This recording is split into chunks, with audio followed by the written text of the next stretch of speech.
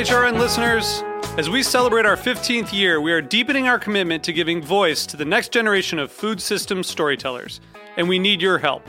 Our internship and fellowship programs help activate new possibilities for underrepresented and underestimated young people through experiential journalism, audio engineering, and production training.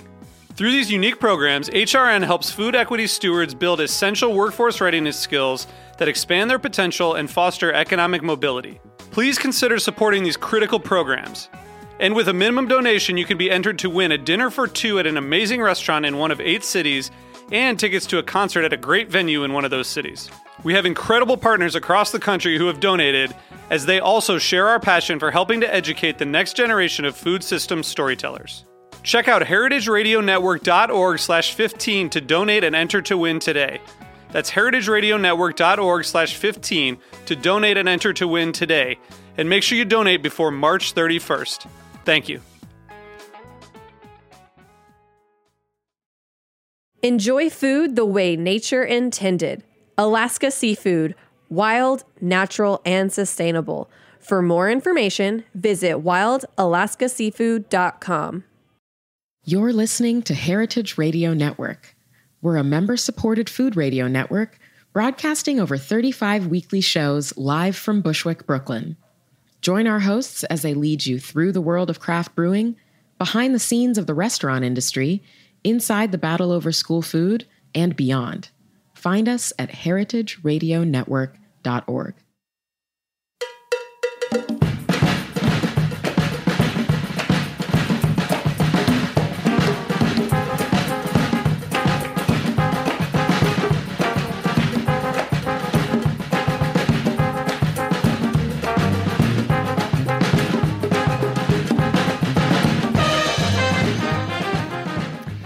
Well, hello. Welcome to All in the Industry on Heritage Radio Network. I'm your host, Sherry Bayer. We're coming to you live from Roberta's Restaurant in Bushwick, Brooklyn. It is Wednesday, April 18th, 2018. This is the 174th episode of the series, which is dedicated to behind-the-scenes talents in the hospitality industry. Today, my guest is an award-winning chef and restaurateur from Copenhagen, Denmark, and I will introduce him fully in a moment. First, as I do in every show, I will start out with my PR tip, and then later we will have my speed round game, industry news discussion, solo dining experience, and the final question. As the founder of Bayer Public Relations, I'm going to tip the show off with my PR tip of the week. So today's tip is to embrace spontaneity. Sure, it's good to have a plan, but it's also good to live life in the moment. Keep your eyes and ears open and seize opportunities when they present themselves. You never know what life has in store for you, so be willing to adapt to new situations. Being spontaneous can lead to beautiful and serendipitous things. Believe me. That's my tip today. Now, last week I did announce today's guest was going to be Drew Nieporent. He had to reschedule, so we will have him on soon.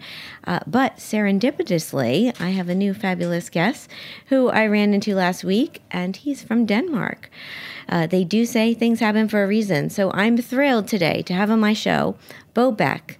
He is a chef and owner of Geist restaurant in Copenhagen, Denmark, which I dined at in the fall, and I did cover as my solo dining experience on episode 161.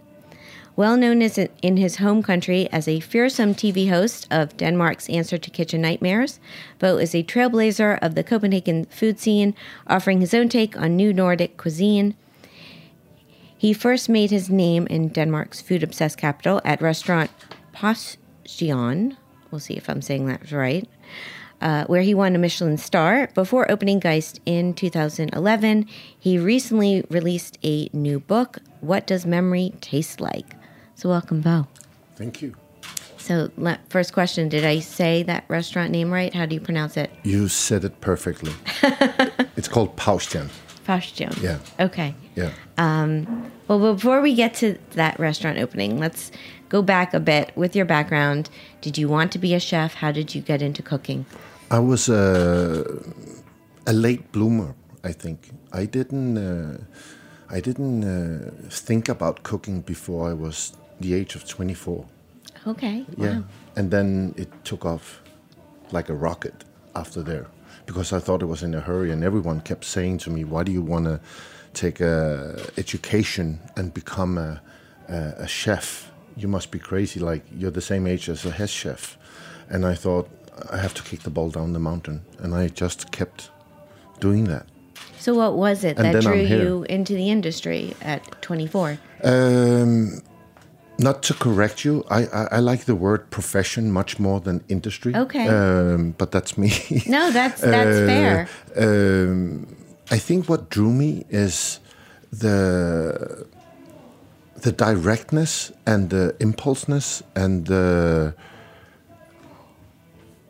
this is what we do right now, and 2 seconds later, it will be presented in front of the guest, and that I love,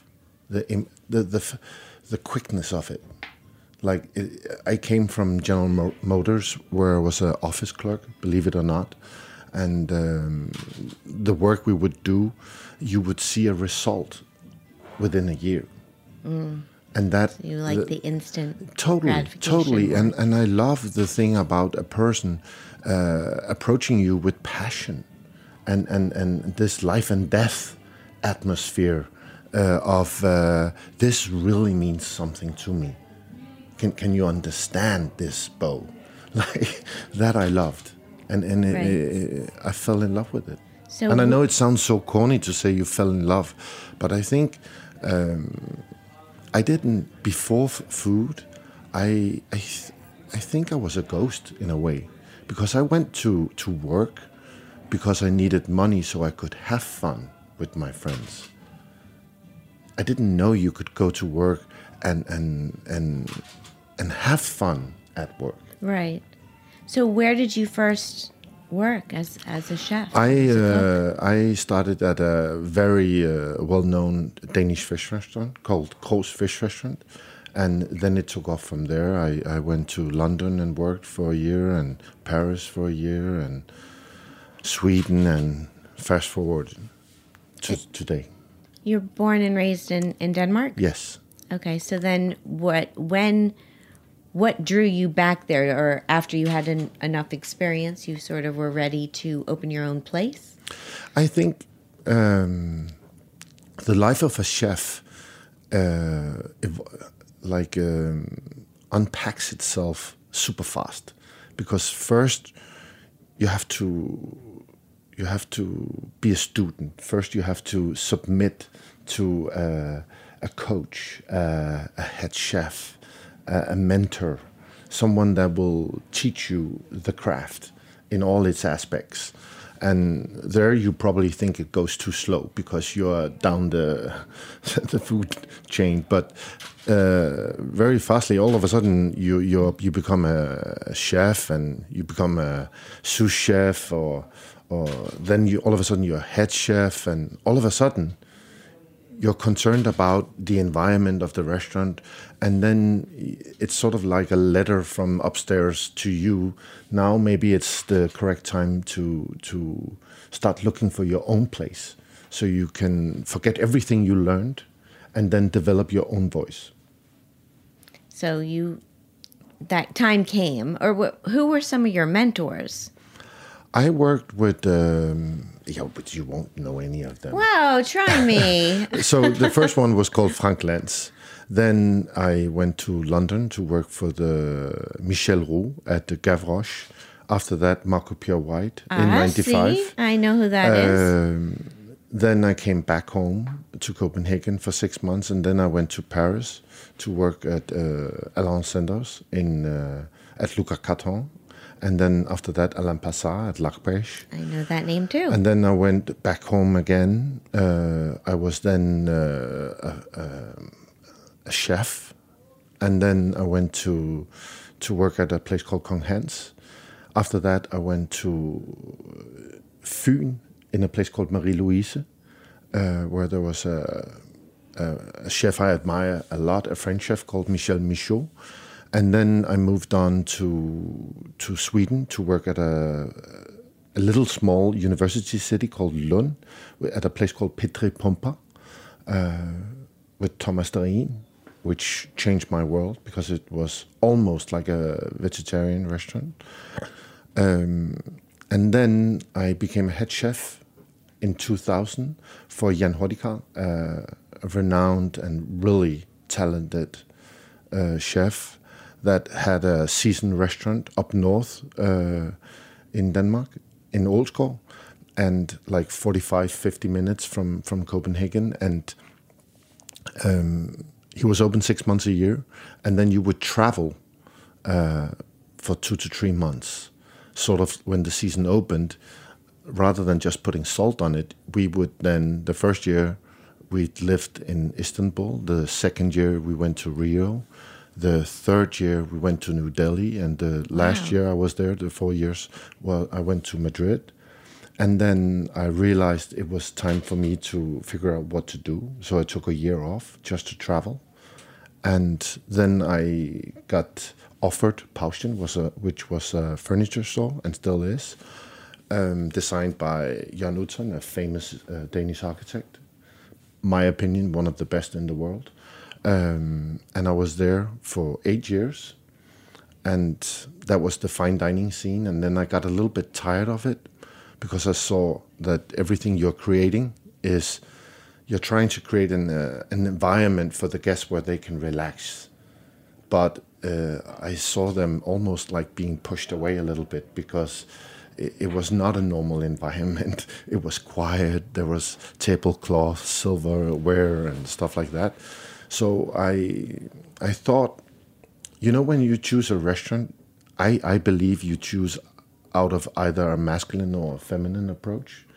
And where the feminine approach maybe be, let's go there because it's so cozy. Let's go there because it's a beautiful view. The masculine doesn't need to be a man. Neither do the feminine. And the masculine approach is more like, let's go there because they have the best wine list. Let's go there because they do the best vegetables. And I wanted sort of, you couldn't find a restaurant that sort of embodied both. So I wanted to try and create a restaurant where you could have both those two emotions or feelings. And therefore I created Geist. Which I've been to. Yes, you have. Did you enjoy it? I had a fabulous time. I guess the only disappointment was that you weren't there when I was there, but c'est la vie. No, I had a wonderful experience. So, chefs have to have life as well. Yes. No, you do. You do. And your team took wonderful care of me. And I mean, the design as someone who was visiting Copenhagen by myself, and I was dining by myself, to walk into. I mean, it's a spacious restaurant. There's different seating areas, but you have a very large chef's counter that go around the kitchen, which is very welcoming to me as a solo diner when I see that. And there were pairs dining there too, but I like that seating style. So thank you. It was I'd like to talk a little bit more about the concept behind Geist and everything. Let's take a little break, and we're going to come back and talk with Bo. So stay with us. This is All in the Industry on Heritage Radio Network. Food and travel. They go hand in hand. And chances are, if you're a fan of Heritage Radio Network, you love them both. Between April 10th and 24th, we have 6 incredible food and travel experiences up for auction at CharityBuzz.com. Go on an underground food tour of New Orleans with a rocket scientist. Get your hands on VIP passes to Feast Portland, or enjoy a ranch-to-table experience in wine country. 4 of the experiences include hotel stays at some of the most iconic properties across the country, including the newly reopened Hotel Claremont in Atlanta. Now's your chance to win the ultimate Bourbon and Beyond weekend in Lexington, or take in a Latin food tour of New York's outer boroughs. You'll eat, drink, explore, and relax, all while supporting Heritage Radio Network. Help us keep the lights on and the mics hot. Go to heritageradionetwork.org/auction and bid now. Welcome back to All in the Industry on Heritage Radio Network. I'm Sherry Bayer. My guest today is Bo Bech. He's the chef and owner of Geist Restaurant in Copenhagen, Denmark. So how do you define the cuisine at Geist, and how often are you changing the menu, and who's your clientele? Is it tourists like me, or is it locals, or a mix? I remember when I moved to New York 3 years ago. I lived here for a year and a half. And at the passport counter, after getting like 20 stamps, they started like asking serious amount of questions, sort of like, who are you? Why are you here? And they would always ask, what kind of food do you do? And I would get an elaborate explanation. And then one guy, he looked at me and he said, you know what? Next time someone asks you, what kind of food do you do? Just say you do good food. Okay. I would say it's chef-driven. It's a personal style. I love what appears to look simple on the surface, but have a deeper meaning. But at the end of the day, I think we should pair food with a few flavors, put them on a pedestal and treat them like they're on a pedestal, like praise them. So all we got to do is find the best possible product and then cook it as we want it. That's it. Mother Nature has done the rest. How do you feel about signature dishes? Do you feel you're known for having them? Do you not? And if you are, do you not want to be, you know? But it's out of a chef's hands. It's out of a restaurant's hands. Because a signature dish is something your guest decides, this is your signature dish. You can force feed them and keep pounding them and keep it on the menu. But the ones that becomes famous, even though I hate the word famous, those are the ones that taste extremely delicious and is at the right time and place and suits the restaurant and has this picture of who this and what this should be. Right. Does it make sense? Yes. Well, I mean, one of the dishes that I believe is a signature dish is your turbot with fennel ravioli on Gruyere. Yeah. And I had that, and it was delicious. Yeah, thank you. That makes me happy. No, it was delicious, and I actually told you this the other night how the dessert that I had, the wasabi. Yeah. Salted wasabi, cream toffee. That. Yeah. Was sensational and so unique. I had never had a dessert with wasabi and the flavors and the presentation too. So I don't know. Well, getting back to the turbot, I think that is something I've seen and know it's been listed as a signature dish. So that you came about by just lots of people ordering it, liking it, and... No, but I found that with my cooking, I have plus minus 5 pillars of how I approach food. One could be rage, in the sense that I would be angry at something. That's an ongoing battle for years and decades, where there's something like, for me, it's endives. I don't, or chicory, I think you call them. I don't get it. But then I have an ongoing battle because I do want to get it. It can be travel, where someone, when I arrive, for example, to America or wherever I go, someone picks your hand and takes you and shows you, like maple syrup in Canada, for example. I never really got it before. Besides the whole pancake thing and that, but after being there and people were showed me and introduced me to it, all of a sudden, like, wow, and then there's like on and on and on. The turbot was a challenge. Eventually, it was a guy that had a journalist called Andrea Petrini that had a mushroom soup that challenged me to give my bit on an onion soup. And therefore I started working with, because he was Italian, so I thought it would be fun to do raviolis out of cheese instead of dough, pasta dough. So I would do a thin slice of cheese.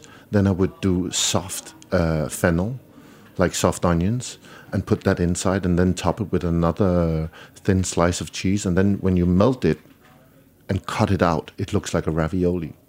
And then I would put it on top of the fish, because the former place I were at Paustian was created by Jan Utzon, and his biggest piece, one of the biggest pieces, was Sydney Opera House. And he was a regular every week for almost 7 years when he was in the country. And he always complained, why have you never created a dish for me? And then sadly he left this earth. And when we opened the Geist, I thought, why not put these raviolis on top of the fish so it looks like Sydney Opera House? But that has nothing to do with the taste. It's just for me. People don't need to understand it. That's a personal thing for me. So it makes it interesting for me. For normal guests, it's just the best fried turbot with thin raviolis with fennel on top, and then a yogurt sauce. That's all. Yeah, no, that's Yeah. I get it, and that's The pretty wasabi cool. dessert you talked about began with, we talked about what's one of the best sweets we liked at Geist. And we came up with, we came to the conclusion that we all love cream toffee. And then we thought, why not just break it down a bit?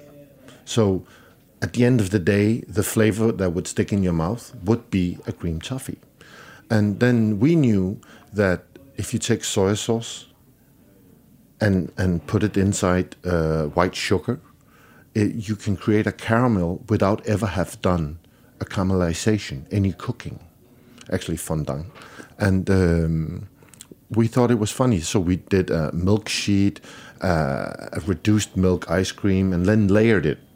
And we called it soya cream toffee. And no one ordered it.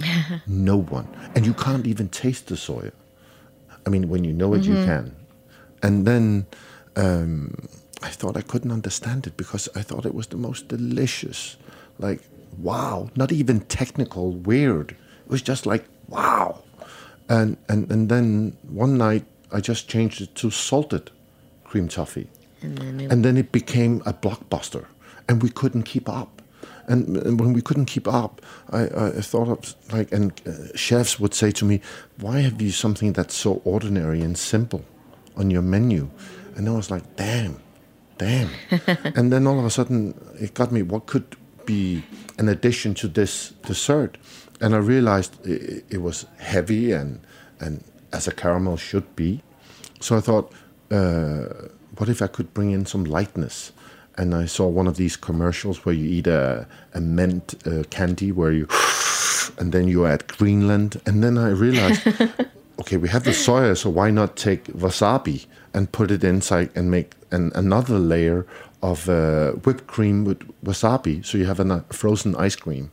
And then we added that on top of it. And then it went completely down again. No one took it. But then like finally, we had all the waiters eat it. And all of a sudden, they were on board and sort of like, okay, we get it. And it's not about how we came about it or ended up there. It's just a damn delicious dessert. No, but hearing that backstory is fascinating. That's Thank you. really cool. Yeah. And there was also the fun element of cotton candy that came out as like a showstopper at the end. Yeah.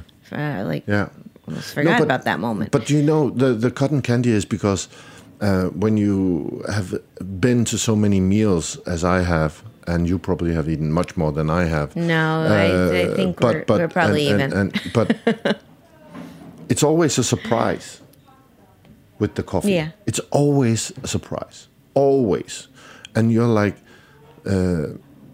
if you don't serve anything for the coffee or the tea, then it feels cheeky and a little bit like, is that all? So, but you want something, but you don't want something. And then after being in Tivoli and seeing the cotton candy that we have, I thought it's the perfect showstopper at the end. Yeah. Do you say showstopper? No. Yeah, that's what I did say. Yeah. Showstopper. And then, you know, you get the drama, you get an element, and then most of the time people sit and make fun of it. They make weird cotton candy beards or wigs and take photos. We even at one time we had a competition who could take the best cotton candy picture, and they won a dinner there. Yeah. It was amazing. It was a surprise, and Yeah. I liked that as it was a surprise to me and delightful. So before we take a break, let's talk a bit about this book that you wrote. What does memory taste like? Yes. So, What does it taste like for you? Oh, it tastes like lots of. Oh, I don't know. That's a tricky question. I need to. Yeah. What does memory taste like? Okay. Tastes like a whole smorgasbord is what I'd say of my whole. I don't think it's one. It's one thing. I think it's so many different flavors and memories. So when I moved here in 2015, I actually managed to get a book deal about because I decided to drive around for 6 months in America so I could understand sort of a quick ABC to when you say pork, where's the best pork? Where's the best carrot? Where do you get the best dairy products? What style of restaurants is it? All of these things. And then a publisher wanted to do a book about that. And I bought a camera and started taking pictures. And then on this journey, fantastic journey, I realized it would be weird. Why didn't I do a book about Geist? And then I started taking pictures for that.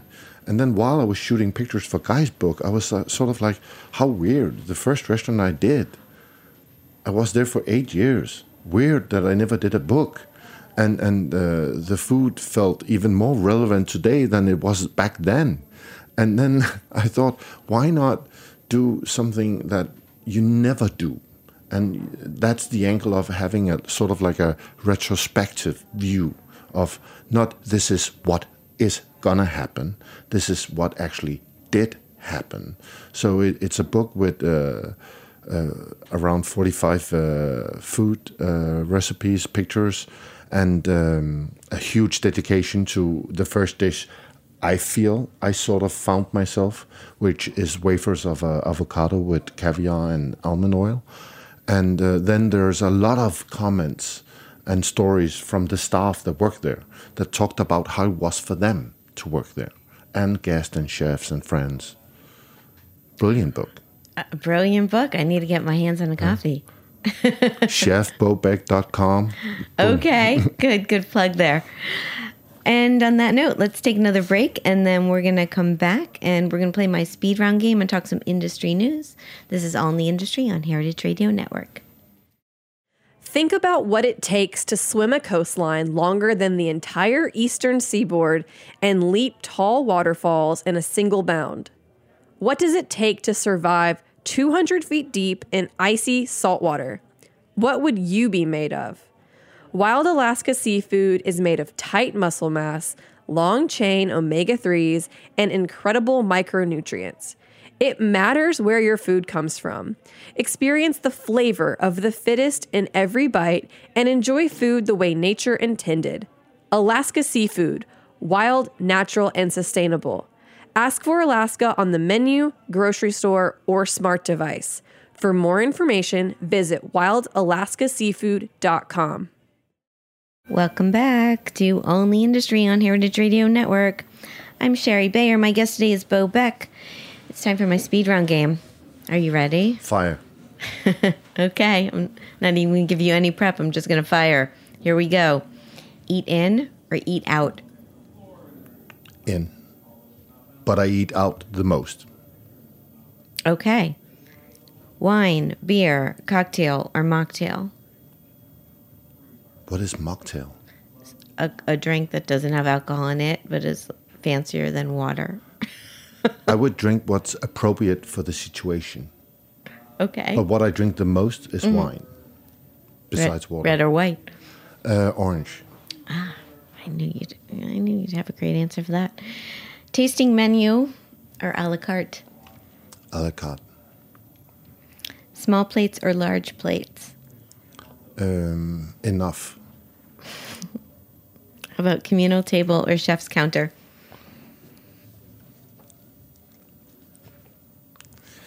both. Why should you choose? But Chef's Counter is always fun.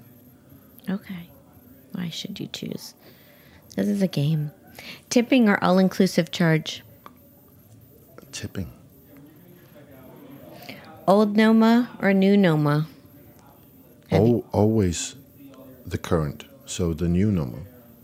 I'm assuming you've been. Yeah, I have. It was marvelous. I haven't to get back to Copenhagen. Another reason. Okay, how about, there's a few more. Biking or Ubering or any other type of transportation? Biking. Yeah, biking in your town is fantastic. But I have to say, in this town, you have to figure out what side you bike in. What line. You got to create a lane. Yeah, and people need to just respect the bike lanes and the bikers, and we're not there yet. But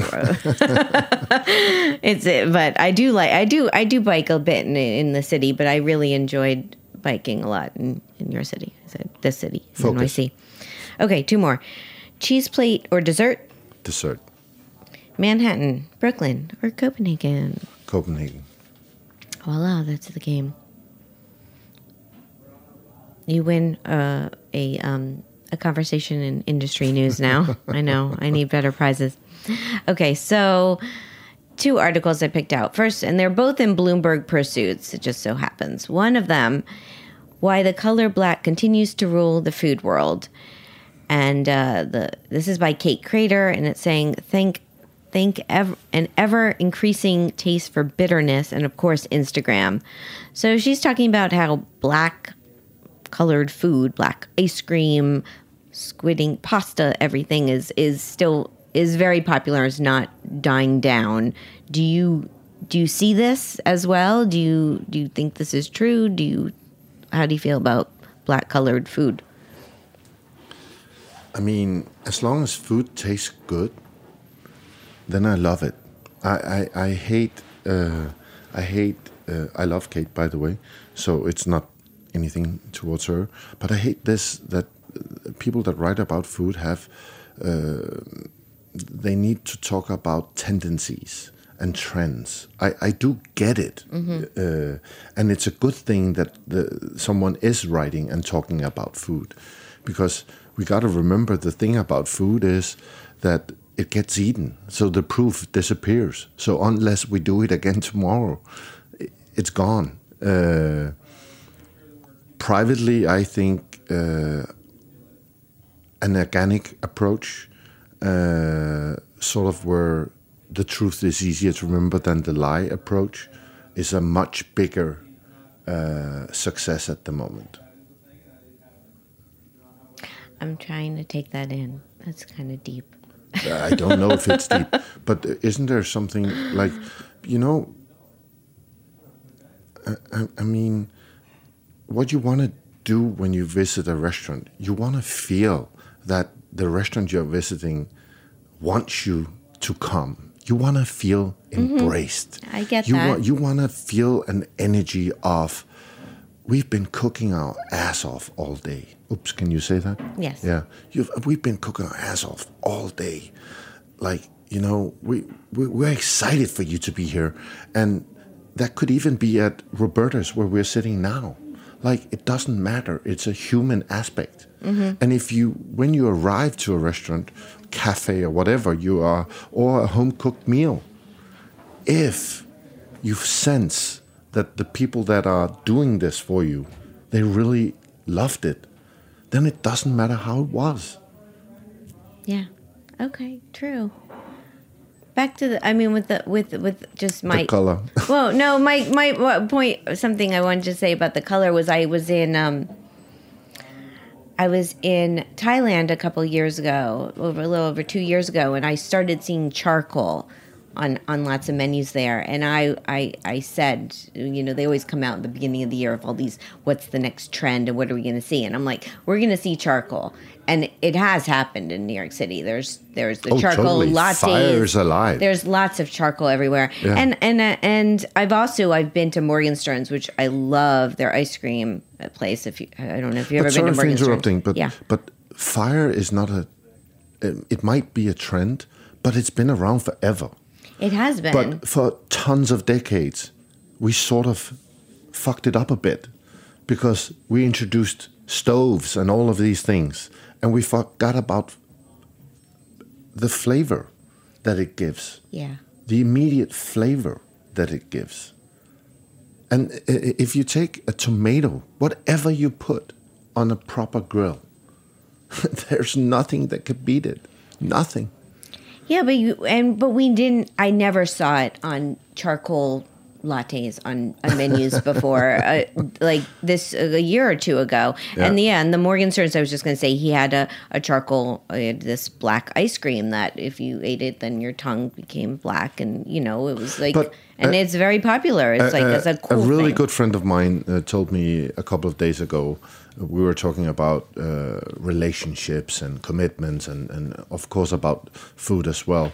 And he said, you know this feeling about the grass is always greener on the other side? Mm-hmm. This sort of almost like FOMO, sort of fear of missing out, kind of.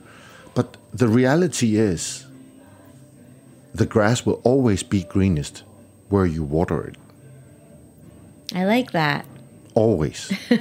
And if you have a restaurant, mm-hmm. and if you just put your heart in it, and you accept that it's damn hard work. If you're a jewelry smith, like how do you say jewelry maker, if you work your ass off every day, you become really good, or at least you have a chance to be good. Yeah. But it takes a lot of work because it's hands. It's hands. It's not a computer yet, but it's not. It's emotions, and that's what we love when we go out. We want that personal feeling. Right. Okay, so. Are you still here? I'm still here. I mean, we're a little short on time, but I'll mention the other article. Okay. Also, Bloomberg Pursuits. The title, Coffee Shops Are Already Running Out of America's Newest Milk Craze. And so this is talking about oat milk, which is being favored by baristas because they're saying it makes better latte art. And this is plant milks. They're stealing the market, apparently, from dairy products. And are you guys doing oat milk over in Denmark? I haven't tried it yet. And I haven't either. Probably there are someone doing it. I mean, if it's for the right reasons and the flavor is good, why not? Yeah, why not? I'm open for trying it. Why not? Why not? And seeing. I like milk from a cow? Yeah. I love it. Yeah. Well, I've heard someone. I was talking to a friend about this the other day, and they said Fika here. Apparently, they've seen them advertising that they have it, and I do go there sometimes. So I'm going to be on the lookout. Check it out. Report back how I did my feelings on oat milk. I typically put skim milk in my coffee, or drink skim milk because I grew up with that, and I figure save a few calories there. But yeah, maybe I'll become an oat milk drinker. And on that note, we're going to take one more break, come back, do my solo dining experience, have the final question. So stay with us. This is All in the Industry on Heritage Radio Network.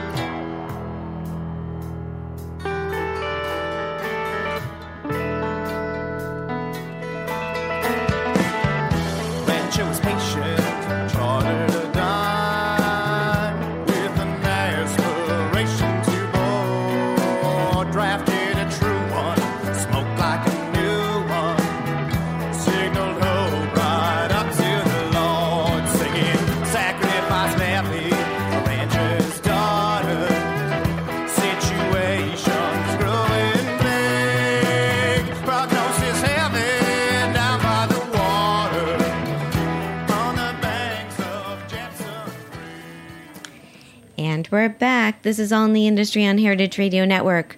I'm your host, Sherry Bayer. It's time for my solo dining experience. I'm doing a flashback in honor of my guest. I'm not talking about his restaurant because I already have, but I am talking about Conditori La Glace. Am I saying it right? I have no idea what you're saying. Oh, okay. Well, we'll see if you become familiar as I give the rundown. Here we go. The location. I'm going to butcher this. Skobagade 3115, Copenhagen, Denmark.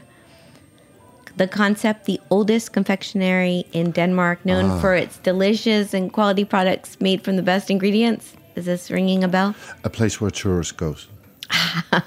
I'm a tourist. I was in Denmark, and the confectioner is Nicholas Henningsen. And why did I go? Because my friend, pastry chef Bech, who's a very known pastry chef in the U.S., he told me it was a must visit and a cake haven. And he's a cake guy. So that's how I found out about this place. Did you like it?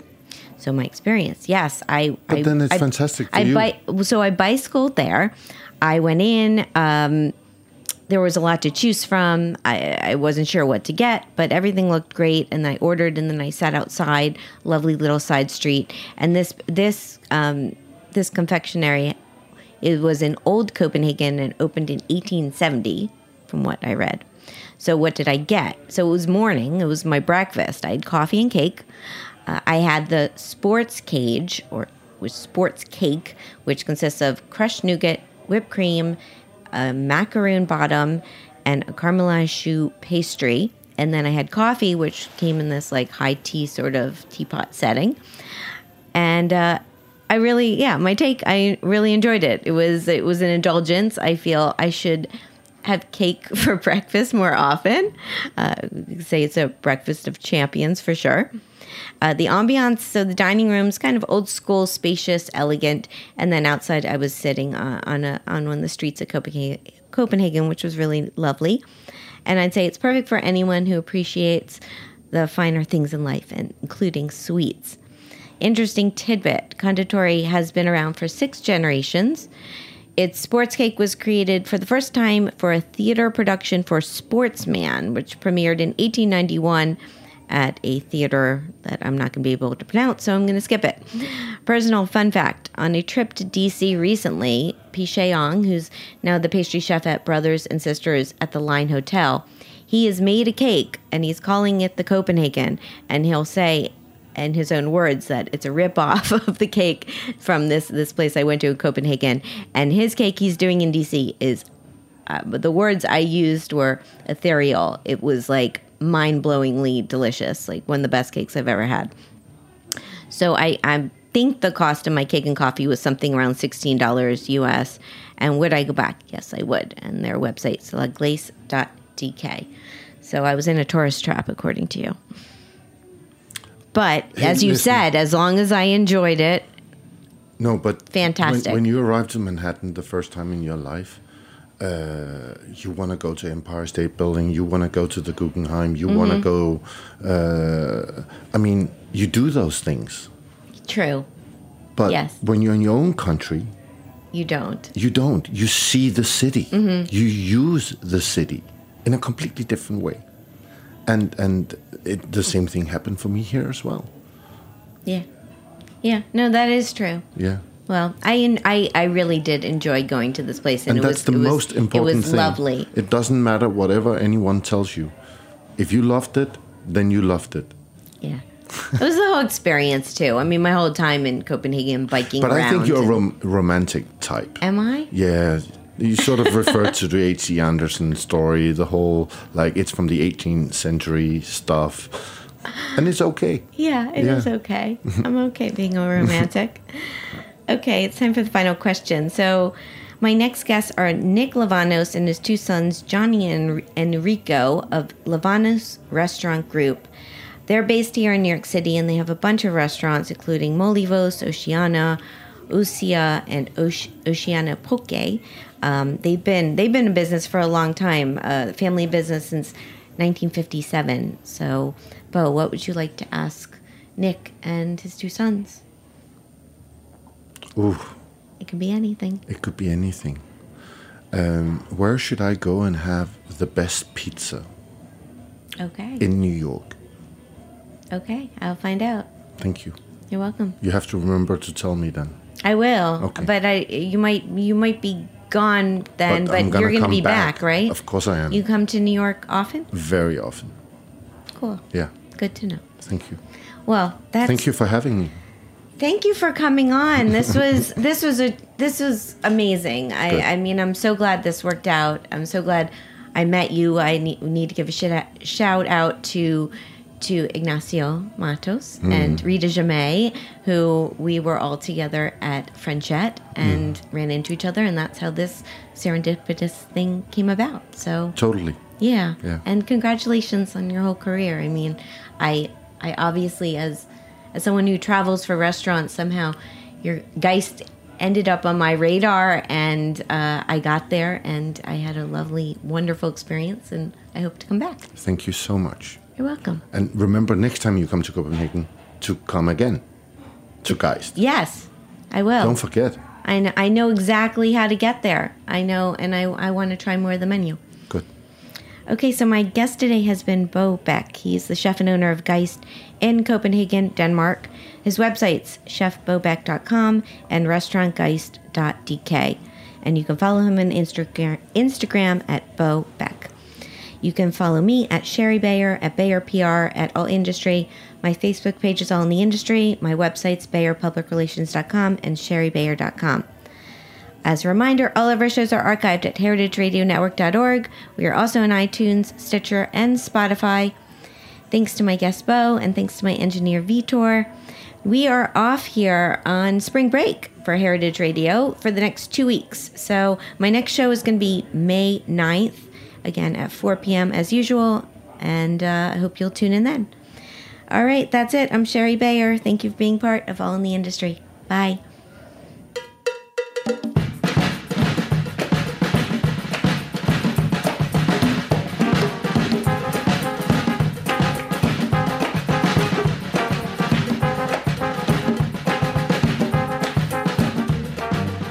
Thanks for listening to Heritage Radio Network, food radio supported by you.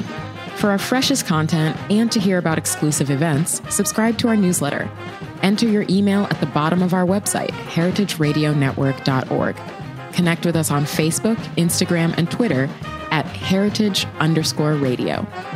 Heritage Radio Network is a nonprofit organization driving conversations to make the world a better, fairer, more delicious place. And we couldn't do it without support from listeners like you. Want to be a part of the food world's most innovative community? Rate the shows you like, tell your friends, and please join our community by becoming a member. Just click on the beating heart at the top right of our homepage. Thanks for listening.